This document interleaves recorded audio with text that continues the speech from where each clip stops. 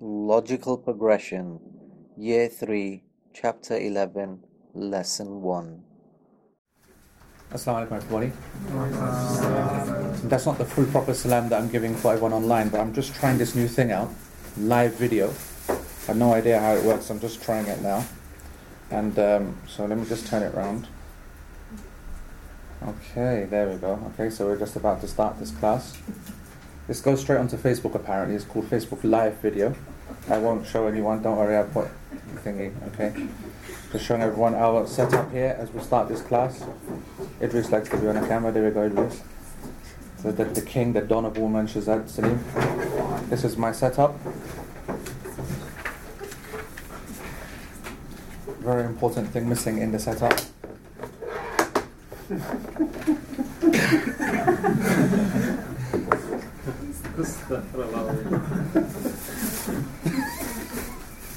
Oh, hey Shaz, I need all my future comforts. Bismillah, alhamdulillah, wa salatu wa salamu ala rasulillah, wa ala alihi wa sahbihi wa man wala. Alhamdulillah. Actually, I guess because of the kind of the difference in the style and everything, we forgot that actually this is the launch of year 4. I mean, which is awesome to be honest. It's been a longer than usual break, and but alhamdulillah, we're all feeling better for it. You know, the idea of the break was entirely mine, right? I remember when we were planning that, there was like a lot of resistance against having like this big academic kind of break. And alhamdulillah, I forced it through, and I think everyone enjoys it. I think it's really good for people to take a break from having studying, from me certainly from teaching it, and people studying it, and gives time for consolidation and so on. And so on that note, I just want to say, because obviously we have new people. How many new people to Logical Progression just in this class here? Okay. All right. So the majority of the new people will be online. And I just want to say a few words for those folks specifically, because maybe some people, despite the best attempts of everyone, will not have picked up on the fact that this is not a seminar. Okay? It's not a seminar. And I guess these terms are all synonymous, and I think I guess they take on meanings that we give them. But the word seminar for the Muslim kind of demographic has now taken on quite a specific meaning. It's normally, how I understand it, obviously I give many seminars, how I understand it is that it's always paid for, okay, and it's professional. The quality in it is that which would match any other professional presentation. And I think the idea is that it is given very much with the student in mind, with the attendee in mind. They're paying money, and therefore they need to be looked after at every cost. They're a customer, okay? They might be a student, they might be whatever, but they're a customer because they pay. And then, it's assumed, obviously, that they've paid, and that's not easy to pay, and they've sacrificed time, and that's not easy. And so everything is done in an intensive, professional, easy kind of manner. The idea is that when people are paying, they don't have time to go through the introductions and the logic and the principles. They just need to get such an awesome presentation that someone who knows nothing can be taken from nothing to a final product, right? And they trust the organization or the instructor to do that. And so the instructor then has to put so much more effort into, for example, the kind of histrionics in terms of teaching and the whole area of edutainment, keeping them entertained, keeping them alive, keeping them whatever, because they're not so serious as students, meaning that it's not something that they do all the time, they're not used to it, so they require that little kind of bit more flexible kind of approach. And obviously in terms of graphics and technology and so on, they're all used to its maximum, all right? So it's all for the benefit of the student. And that's what we call, that's what I would call a weekend seminar. And Al-Maghrib, of course, is the best that I know that delivers that. I mean, there's very little doubt about that for in the Islamic field. And there are other organizations and they focus on smaller kind of courses, but when it comes to this area, then Al-Maghrib owns that. And I encourage you to make sure you take advantage of that. This is another Al-Maghrib initiative, okay, partnering with Logical Progression and kindly Chidu Masjid as well. And this is very different, even though we've brought it into the weekend kind of time frame or time slot. Here, it's all about me. It's about the teacher, meaning that it's about making it easy for me as opposed to easy for the student. Anything that's made easy for the student, I just want to make clear, is done out of the generosity of someone like Shazad or Nadif or whatever things that they decide to do, they're making it easy. From my point of view, I haven't got the time, I haven't got the ability, and I would not have the motivation either. That's probably, the important point. Teaching every single Wednesday with my kind of schedule, everyone's busy, I guess, but with my kind of schedule, teaching every single Wednesday and preparing for it and whatever is something which, when it's not your job or it's not a profession or whatever, it can only last on goodwill for a little while. Okay? You might get a year out of it, you might get a second year off the buzz, and then third and fourth is all over, right?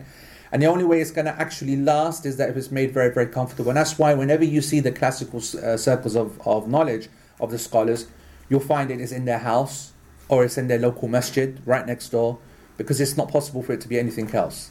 Yes? And that's where you get the phrase, as Malik said, rahimahullah, that knowledge is gone to. It doesn't come to a person.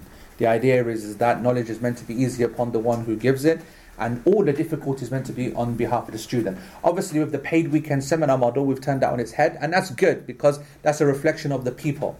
Right? A lot of people criticize the whole paid model, right? That's because they don't understand Islam at all. They say, when did the scholars ever charge? When did the circles ever think? It's a whole different time, a whole different flex. People out there wouldn't even dream of paying. People would have circles day and night, the best of people, every single corner. And now people actually want to have that knowledge in that kind of bite size and pay for it in the manner.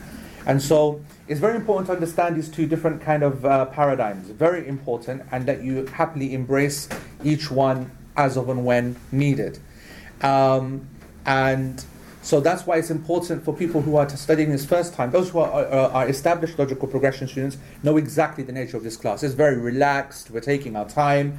We're kind of, it's not all action Jackson. It's like, right, let's have a look. Can you look that up, please? Can you check this, whatever. Let me just have a quick read here. Class waits in silence. That's something you'd never do in a professional paid seminar. But this is a lot more easygoing.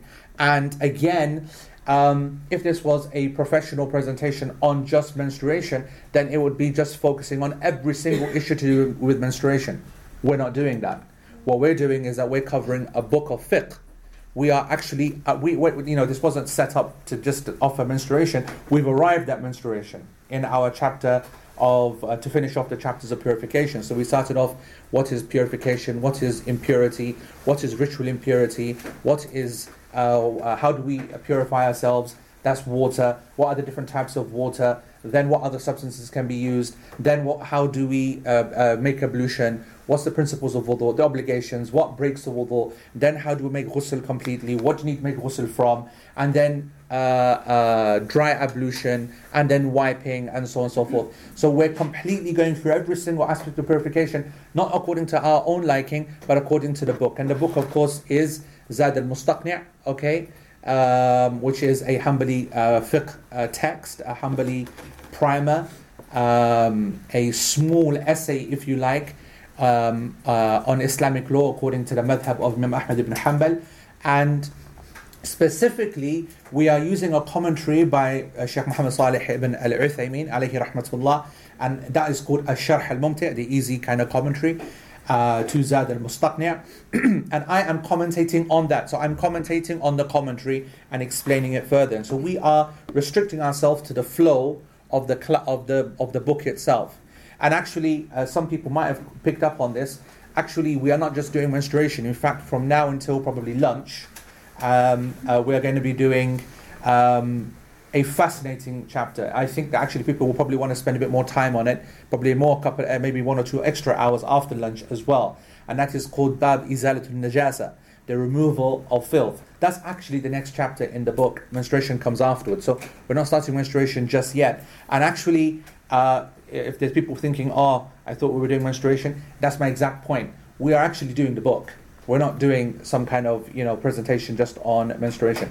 Just so that no one actually gets put off by that, Bab Izalatul Najasa, the removal of filth, is as important, especially for the women who came.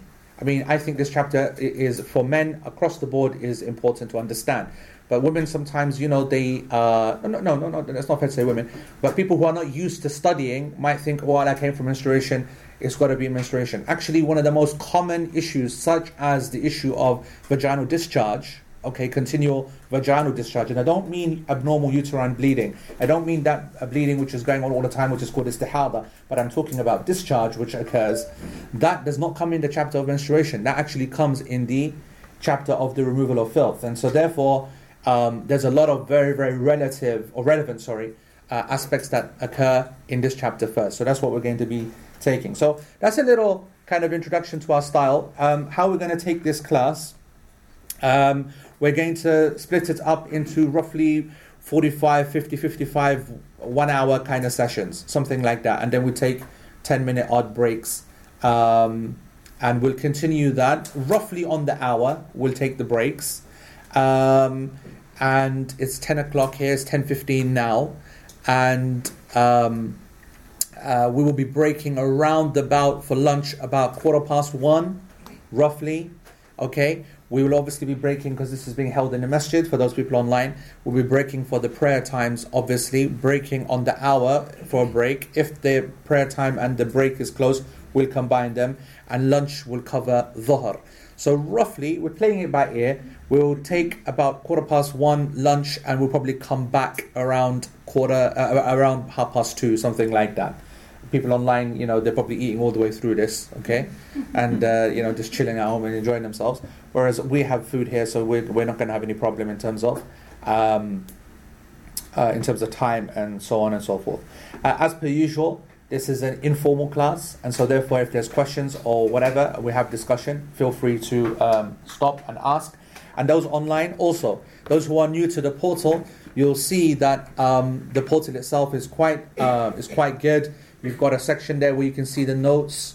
We are going to be focusing on the Arabic commentary. Don't be scared off by that. I'm obviously explaining it all. But those who want to follow the Arabic and improve the Arabic, then you can see a Sharh al-Mumti'. So there's the class notes, the actual class notes, which is just a small piece of English.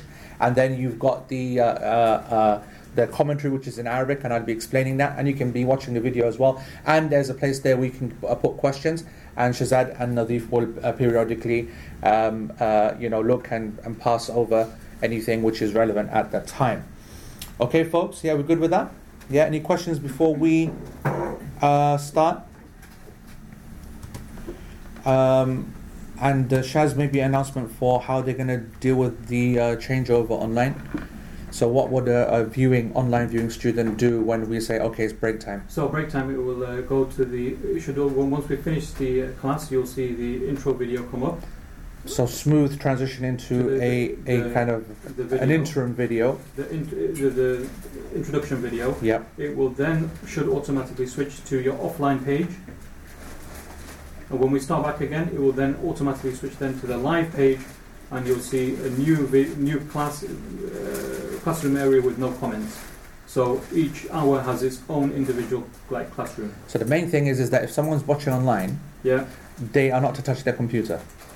They don't refresh their page. We've done it so they don't need to refresh their page. However, if they're stood there for over 10 minutes or so, then it was good to refresh their page. Okay, so I hope everyone understood that. The idea is that the technology, if it all works, means that you just keep watching the page, and at 50 minutes or whenever we say, okay, we're taking a break, then hopefully it should then just, interim videos or whatever will come up, and then when the class starts again, it should actually just start again on your page. Hopefully that's what you'll see. If you don't see it after 10 minutes, then press the refresh and you'll see that new video. Okay, folks? Okay, then, Bismillah. So, in terms of the actual text, Shazad will not be surprised that do I have it, Shaz? It's on the TV. Yalla khair. No, I can see it from this thingy here. Just 1 second. I can see it. Sent. So what we're going to do now is that we're going to read the actual text that we're going to be studying today.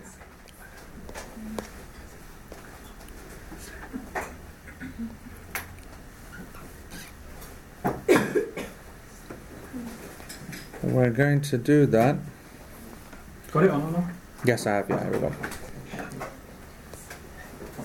The chapter of the removal of filth. Allahu Akbar. Oh, wait, buddy. Assalamu alaikum. How you doing, bro? Right, okay. So, this is the actual text itself. Okay, you should be looking at this. It says, Babu Izalatin Nijasa. The chapter of removing impurity. Everyone looking at that? Yeah? So we're going to slowly read through the Arabic. For those people who are not so used to that, give you an opportunity to be able to add a little bit of, Zabar Zir and Fatha and all that behavior. Okay? And then we'll read the English translation. Chaz. Those people online, did you just say if they click on the resources, if they click on the Zad al-Mustaqni tab in the top Yeah, so if you online, if you look at where the comments are, then just on top of the comments there's a box which says resource Zad al-Mustaqni. That is the actual text that we are reading right now and what we're going to cover. Okay?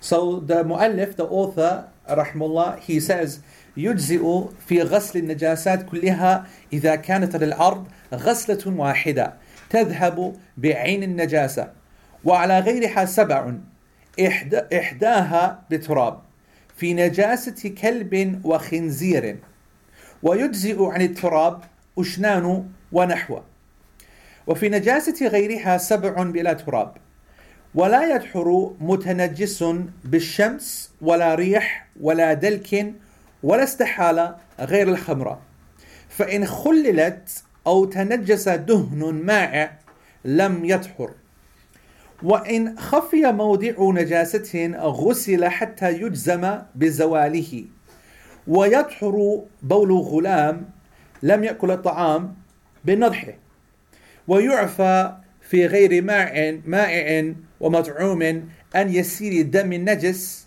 من حيوان طاهر وعن أثر استجمار بمحله ولا ينجس الآدمي بالموت وما لا نفس له سائلة متولد من طاهر وبول ما يؤكل لحمه وروثه ومنيه ومني الآدمي ورطوبة فرج المرأة وسؤر الحرة وما دونها في الخلقة طاهر والسباع البهائم والطير والحمار الأهلي والبغل منه نجسة.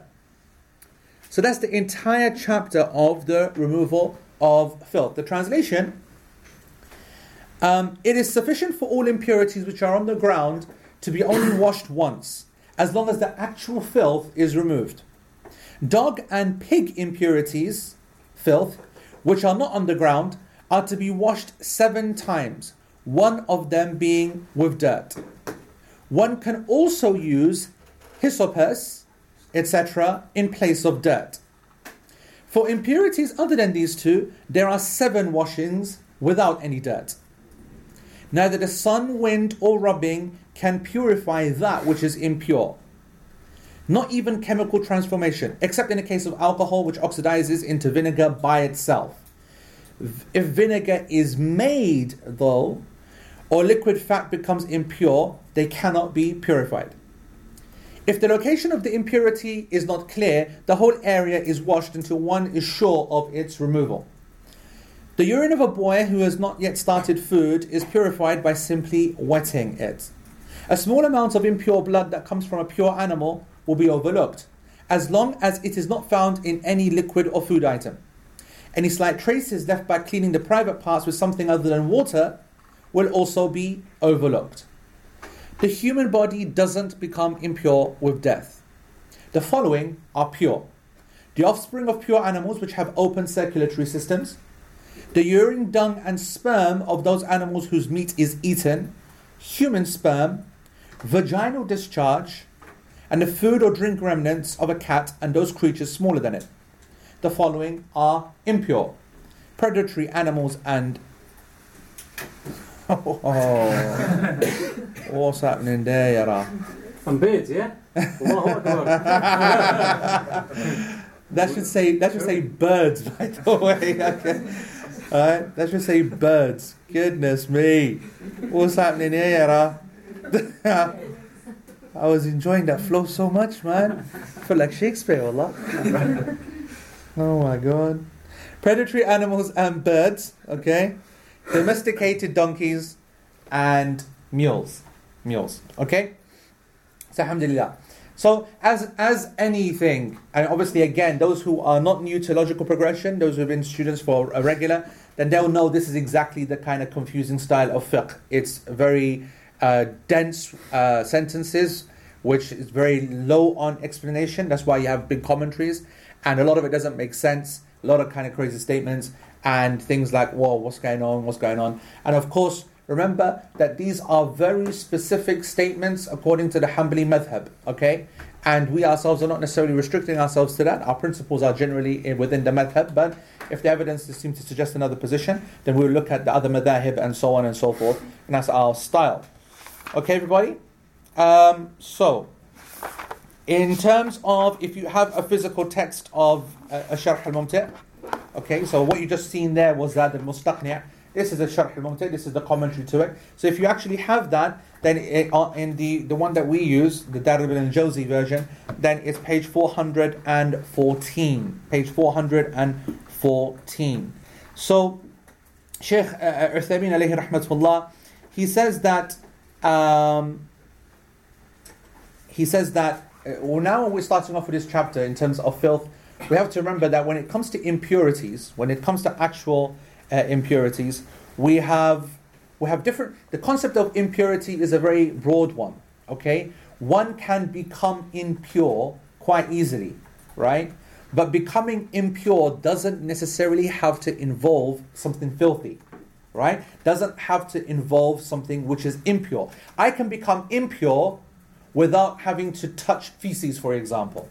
Okay, so that's what we call nawaqid al-wudu, those things which nullify ablution. So, for example, marital relations, or going to the toilet, passing wind, going sleep, and so on.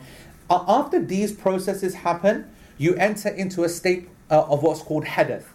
Of course, this is what we've studied for the last 3 years. Yeah, the last 3 years we've covered this in massive detail. New students on the portal, you'll find all of this on the portal. Okay, all 3 years, every single lesson, in writing, in text, and in video and audio as well. My advice, by the way, to those people who are new here and those who are new online, is that it's a huge amount of material. If you've got the time, then you can go through it. But I would advise that you go to the revision sessions of each year. You will be able to cover year 1, year 2, year 3 by watching literally maybe 7 or 8 videos. 7 or 8 videos, which mashallah done very well by Zafar and Idris, and Safraz as well before.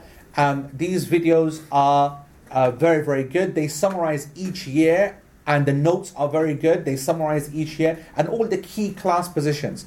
And so a quick, check of that, not now obviously, but after this weekend, will make you, you'll be up to date. I'm actually telling you, you don't really need to cover the whole 3 years unless you want to get used to the concept of study, going through the hadith, going through the verses, and so on and so forth. But in terms of positions and so on, definitions, then they will be sufficient for you. And of course, you remember that we talked about hadith. We defined it as ritual impurity.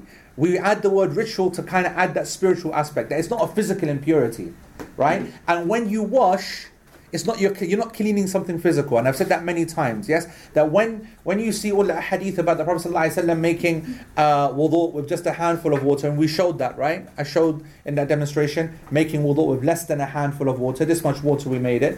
And the Prophet ﷺ would make ghusl with 4 handfuls of water, which I didn't show and you're never going to see, okay? That is obviously showing you something that our purification processes of ablution and bathing, wudu and ghusl, is not about cleaning the body physically. You can't clean the body physically with 4 cupfuls of water, unless that, mashallah, you have one of these amazing bodies which is nothing but pure muscle and doesn't sweat. Yeah, then it may be potentially possible that just putting some water over it could maybe clean it, but that's not happening for 99% of people. So what I'm saying is that therefore, when we make wudu and when we make a ghusl, it is not to physically clean ourselves. Yes, there's a little bit of physical cleanliness going on because we're using water. But hey, how are you going to physically clean yourself if you're using turab? Alright, dirt, which is what you do in tayammum. You're obviously not. In fact, you're making yourself dirtier, right? So the idea is spiritual cleansing. It's a process which you do to end a previous state of impurity. Was you physically impure? No. If, for example, a person could have marital relations. Yes, we talked about this, for example. Having marital relations doesn't necessarily have to be dirty. A person could be absolutely, a person could have come out of the shower, for example, all right, and be absolutely physically clean.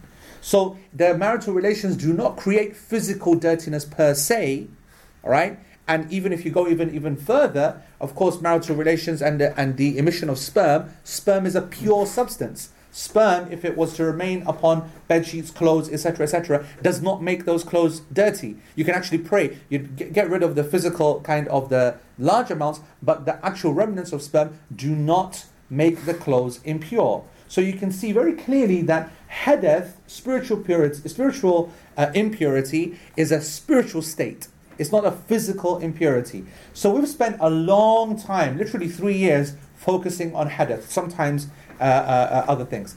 Now we're moving to the other type of impurity, actual impurity, real physical impurity, the kind of thing that when you say impurity that comes to your mind, urine and feces, and I guess many people probably think blood and other things as well. And obviously that's what we're going to cover in this chapter. Does everyone get that? Yeah, that's what this chapter is all about. Okay, and when we use the word Aynun Najasa, you'll see this word that will be used in the Arabic, okay? And I normally, when I translate that, Aynun Najasa, I say the impurity itself. Ayn is your eye. Ayn is something which is specific. When you make ta'een of something, it means that ana ayyantu kadha, meaning that I focused on it. This is the one. You know when we say fard al-ayn? Yes? You know that we have these two concepts. We have fard al-ayn, fard al-kifaya, yes? Right? The fard al-ayn and fard al-kifaya, they're both obligations, but people call one an individual obligation and the other one a communal one. But actually, if you look at the Arabic, you can actually understand it more easier.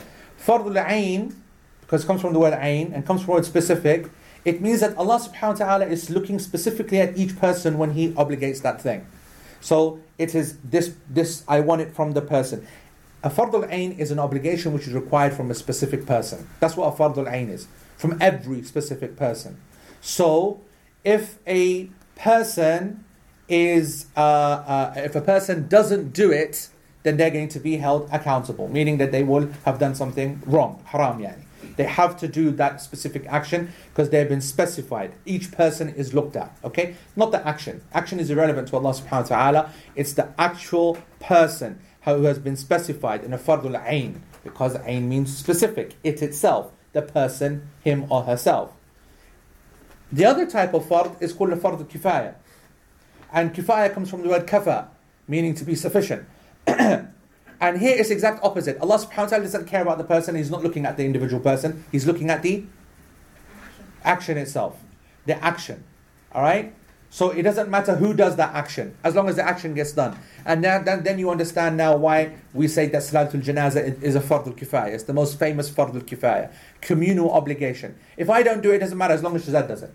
It doesn't matter if Shazad doesn't do it, as long as some people in the masjid did it on that day. He's at work, I'm at work, I can't come. Did some people do it? Good, alhamdulillah. You know why? Because Allah subhanahu wa ta'ala doesn't want it from Abu Isa or from Shazad. Allah subhanahu wa ta'ala wants the Muslims to do it. And as long as the prayer has been established, then that's the only thing that matters. So it's called fard kifaya. It was sufficient, kafi, yani kifayatan. It is enough that someone did that obligation.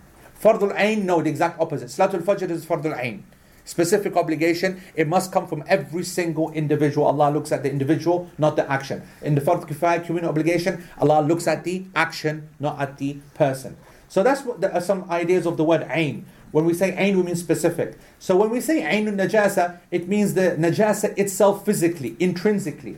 And always when we're talking about something physical, because I think the reason that they kind of added this word of emphasis of aynun najasa, is because we study najasa so much in the kind of holistic spiritual sense that we now need to really kind of focus on the physical. And you'll see that when we now start with the issue of washing away the najasa, it's going to be focusing on actually making sure you get rid of the actual physical thing itself. Okay? Sheikh Uthaymeen, he does mention something. He goes, it is useful to remember that it's possible to classify. It's not a prophetic classification, but something which some scholars might use. It is possible to classify the actual najasa into three different types. The first will be mughallada, which would be severe or severe, like heavy. غليظ means like thick. I don't know. متوسط and مخفف. So we're talking like light najasa, middle najasa, and very najasa. Yeah, I don't know what the English words we should use. Mild, moderate, severe. Yeah, mild, moderate, severe. Yeah, maybe.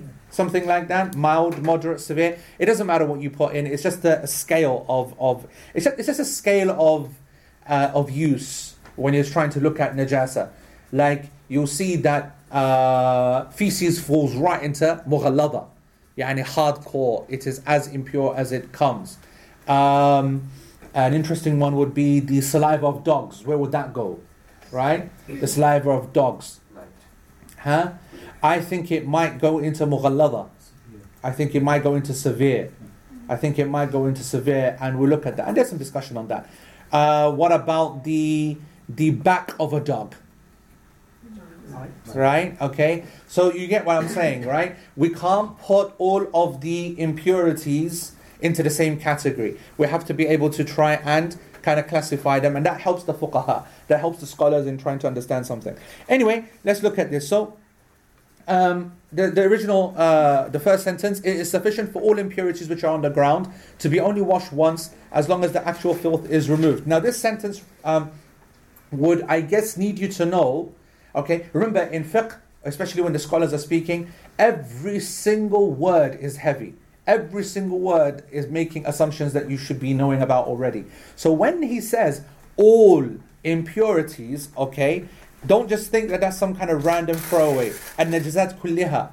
Actually, because the mind is not thinking that pig impurity or dog impurity would be involved here. And the mind is not thinking about one, because everyone knows, even people who don't practice Islam, that there's something to do with 7 washings when it comes to a dog, right? Okay? It's like some random kind of thing that as Pats we know. There's, some 7 thing, and I think there's some mud involved or dirt involved, and something like that, yes?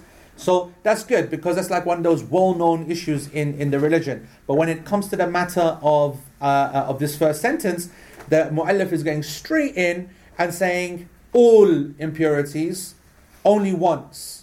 Okay? But you see how he emphasized on the ground, right? So he's making a lot of assumptions and trying to lead you on to make you think, okay? And so I want you to know that it's a very simple point. This is, if we have a solid surface like the ground, okay, it is sufficient to only wash it away once. And I want you to again remember, this is not these books are formulated in times where there's no hose pipes or pressure washers or abundant water, and water is a very finite resource and a very treasured one. And we know from the Prophet ﷺ's hadith that even when there is a lot of water, we should treat it as a finite, treasured resource and not waste it. Okay? So we know that as a principle anyway. But that's just like a spiritual reminder. We have so much water in this country. Whereas, at that time, it was a spiritual kind of requirement to control and discipline our souls, as well as a physical reality too. They had no water. Yeah, and it was very difficult. So they want to be very, very clear exactly what needs to be done. So what's being established here straight away is that, as Shaykh Uthaymeen says, that the only condition of purifying that ground is to actually wash it once. Because the main issue that we need to worry about is just to get rid of the najasa. We just want to get rid of the najasa. There's no spiritual or any other extra requirement for the ground, because the ground is the ground. And the evidence which is used in this matter is the hadith of the Prophet ﷺ, famous one, when the Bedouin, he came into the masjid. Okay? And this guy, Miskeen, he walks into the masjid, just bowls in, he thinks it's some next kind of, public place, and then he just stands in a corner and he goes for a number 1. Okay? And the companions are there, obviously, and they're like, what the heck's this? Yeah? This guy, and he's got to be out of his mind. This is masjid, we pray in this place, and we read Quran in this place. And there's a guy who in the hall itself is peeing in a corner. And that's crazy, right? And so they want to go for him. And they were absolutely mad, right? And they want to go for him. And the Prophet ﷺ said, just leave the guy. All right, just leave him. All right, let him finish. And so he finishes. And then obviously letting him finish here is something out of the Prophet ﷺ knowing that no sane person is ever going to come into the masjid and pee in a corner if he knows it's prohibited. right? Because that'd be like suicide, right? Okay, so clearly the guy doesn't know. So we're giving the guy, cut him some slack. He obviously doesn't know, and I'll explain to him. And that's obviously the intended meaning by it. Let him finish. The other intended meaning, of course, is that if you go and interrupt a guy when he's peeing, it could be messy, right? You know what I'm saying? And you could actually soil that masjid a lot more than what it was in the first place. You tap the guy on the shoulder, he turns around. It's a disaster, isn't it? Yeah. Okay. So, and so the Prophet ﷺ, then when he finished, he then told his companions, "Ariku ala bawlihi dhanuban min ma." Okay. He said to the Prophet ﷺ, hadith narrated by Bukhari, that just pour upon his urine just a small bucket of water. He didn't say 2 buckets, 3 buckets, 4 buckets. He said, pour it. So, if you understand, obviously it's a physical surface. There's no carpets or anything like that. And it's just one of those classic, anyone's been back home in the bin, you know how they wash things. You've got the dirty stuff on the floor. Just get the bucket, do the whoosh, and away it goes, khalas. If you want to give it a little rub afterwards, good luck to you. But that's basically the only thing which is required. And what's the idea here, as the Mu'allif says? If the Ainun Najasa goes, job done. Okay? As long as the actual filth goes, alright? So if for example, there was dog poo somewhere, for example, and you poured water over it and you could see it then go into the gutter, then that's it. The area is now clean now. Now the real issue is that what if it doesn't get clean? What if there are traces left? Then you add another one, then you add another one, then you add another one, whatever is required, because it's to get rid of the actual najas itself. This is not a spiritual act. This is a physical reality. And if you can see the najas, then it's obviously not good enough. So therefore, we increase. Okay? Also, the Shaykh says,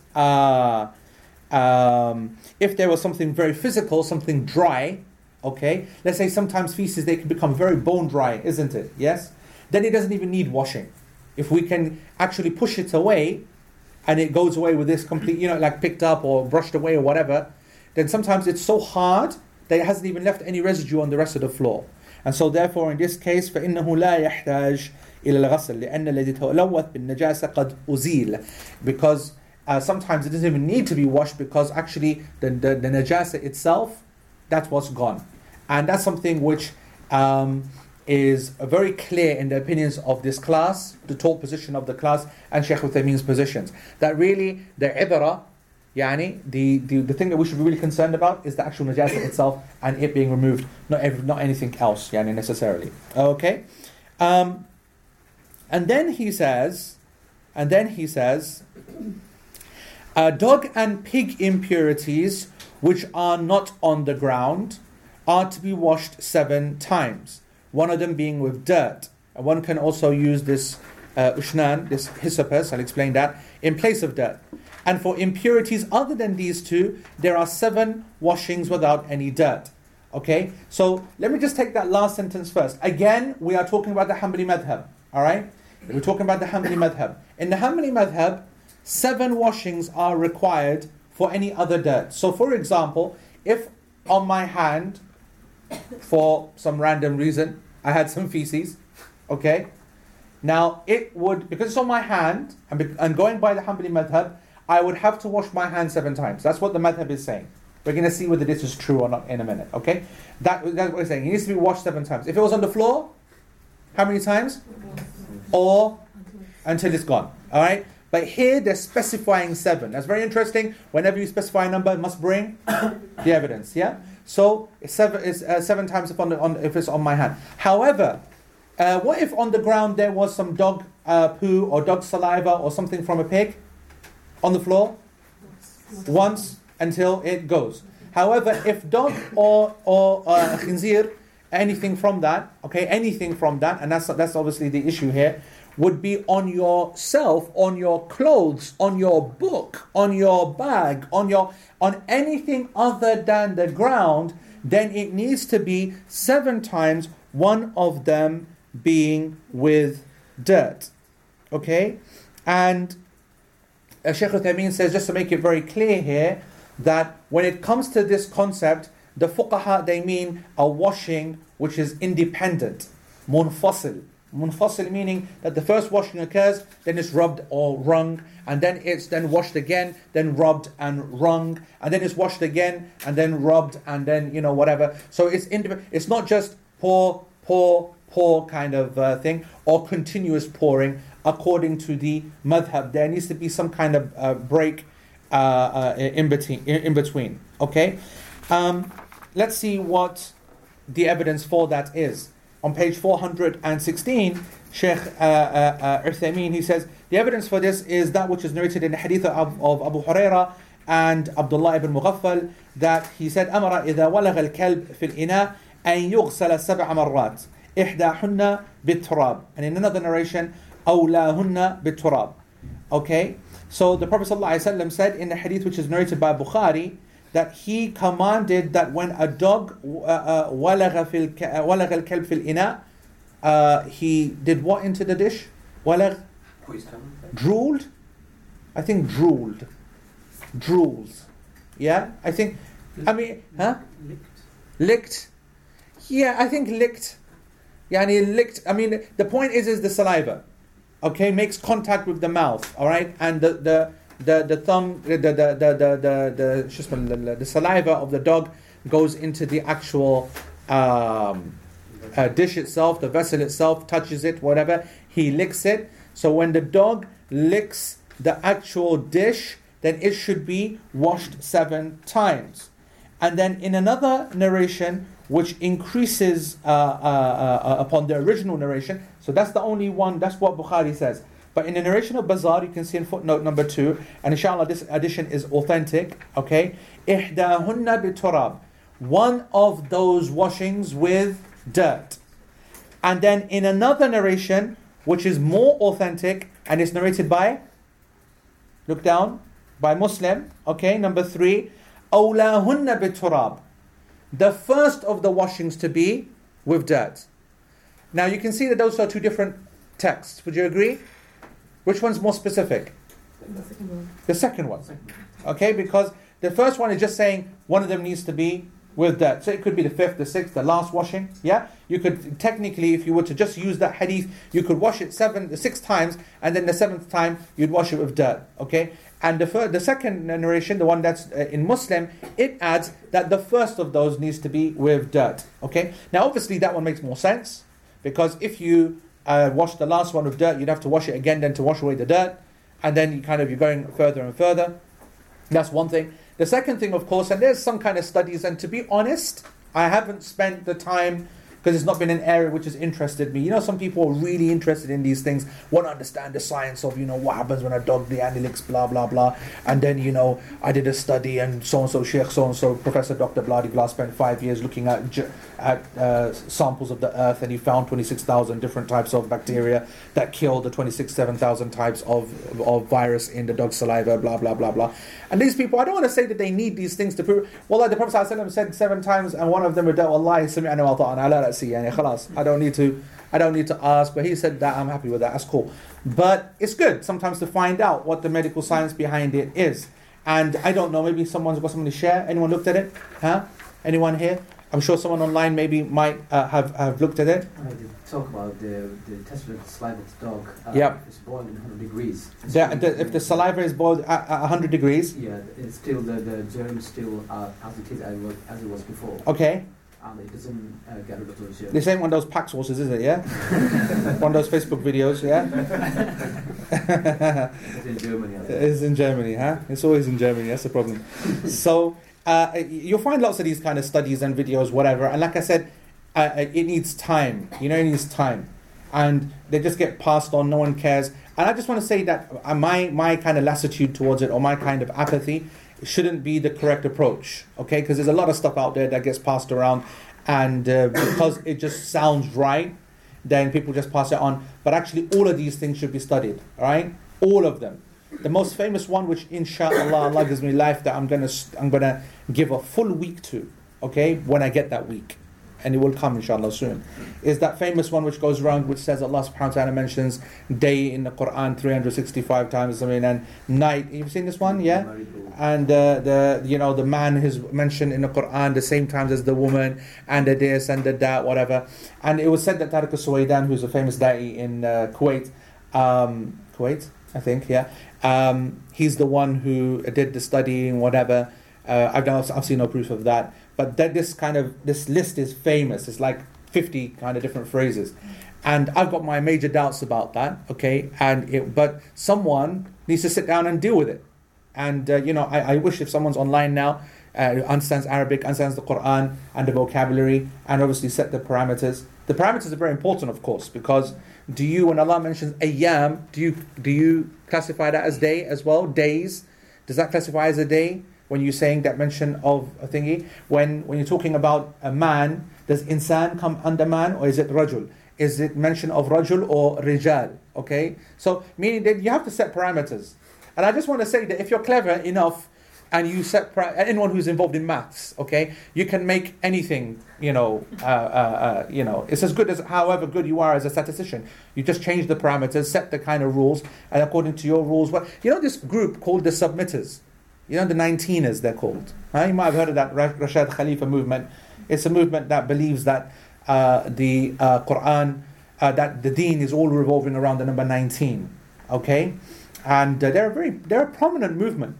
Okay, those who have done some classes with me, like Fiqh Salah in London, would know that I gave the full story of my. I got mugged by those people basically. Yeah, jumped and tricked into going to a conference which I thought was like a Sunni kind of brothers and sisters conference, and it was those dogs, okay. And they set me up big time, and I was like the token Sunni imam. I didn't know that. I was thinking I was going to buzz and go and meet with the brothers and that whatever, and give a couple of lectures and enjoy the country, Kazakhstan of all places. I thought this would be fun, yeah. And I end up being in some kind of baqwas. People don't believe in hadith, reject all the sources. Hadith are all lies. The Prophet ﷺ statements are all lies. The Quran can only be the thingy, and everything is measured within 19. Okay, and so the whole thing is all about 19.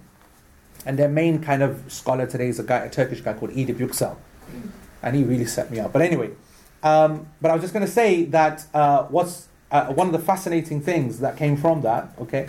When they present themselves to unwitting people, and they often aim and focus on university, foreign students that come from rich families. The reason, for example, that this conference was happening in Kazakhstan is that it was organized by the son of the president. Now, these presidents of these kind of Caucasus kind of countries, they're like the biggest dhalimeen on the planet, right? And, they last for like 50 years and they eat all the money or whatever.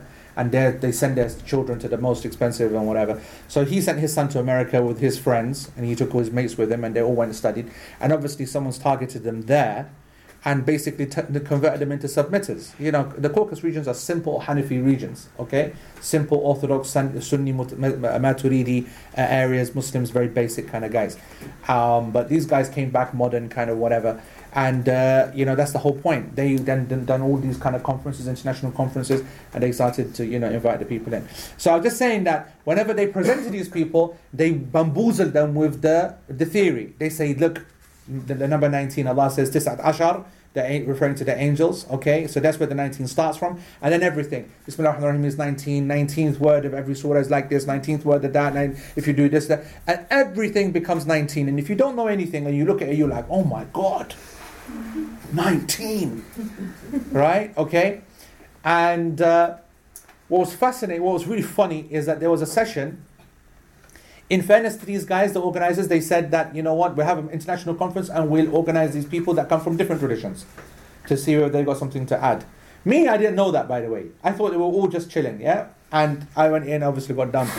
But there was a local maths professor who was also invited. He was the professor of the Department of Maths from the local university there in Kazakhstan. He was an atheist, subhanAllah, okay?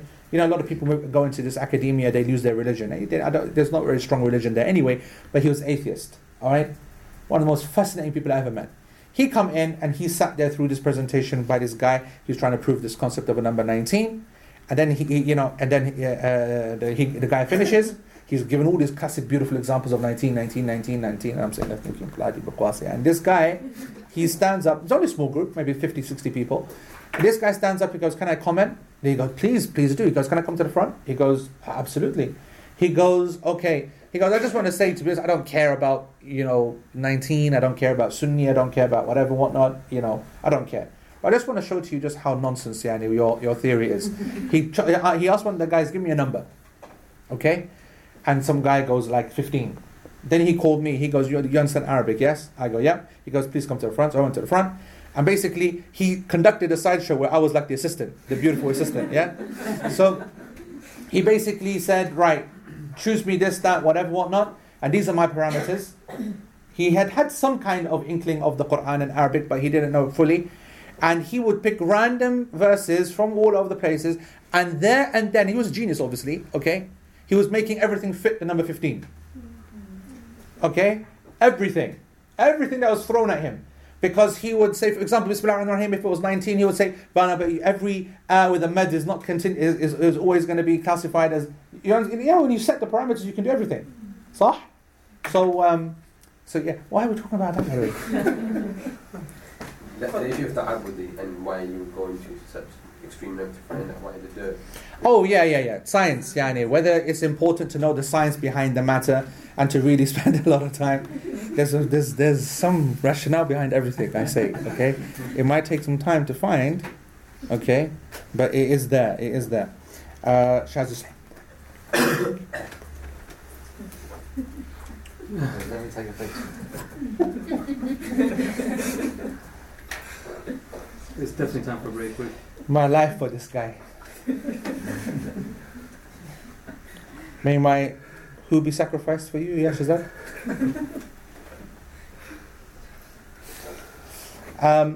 Let's just finish just this point. ولهذا قال العلماء رحمهم الله الأولى أن يكون التراب في الأولى لما يلي ورود الناس بذلك أنه إذا جعل التراب في أول غسلة خفت النجاسة. He says that therefore the scholars they agreed that if you're going to wash this dirt off you physically, then the first should definitely be with dirt. Why? Because there's a nas. Nas means a text. Whenever there's a clear text on the matter, we don't mess about. You can't make ta'wil, you can't reinterpret the statement, first of the washing should be with dirt. So we're trying to argue. Khalas, okay? So it is, we do the first one with dirt. The second, he says, is that when you do use dirt, we have خففنا النجاسة. We have lightened the thingy. We have turned it from المغلظة to مخففة. Yeah? If you rub dirt on something, you've turned it from heavy, severe impurity to something which is now mildly impure. Does that make sense? Diluted it, exactly. I mean, again, don't. This is a bit sick, but imagine you've got this kind of dog poo, I don't know, on your hand. Okay? There's one thing, picking it up, and it's a whole different thing if I coat it completely with dirt and then pick it up. Isn't it? Okay? I mean, apart from the fact that it's a complete physical barrier, okay, depending on how much I put, and even if you were to, for example, to rub it with dirt or whatever, I don't know, etc., then the same. Now, obviously, the example is not with feces, it's with saliva.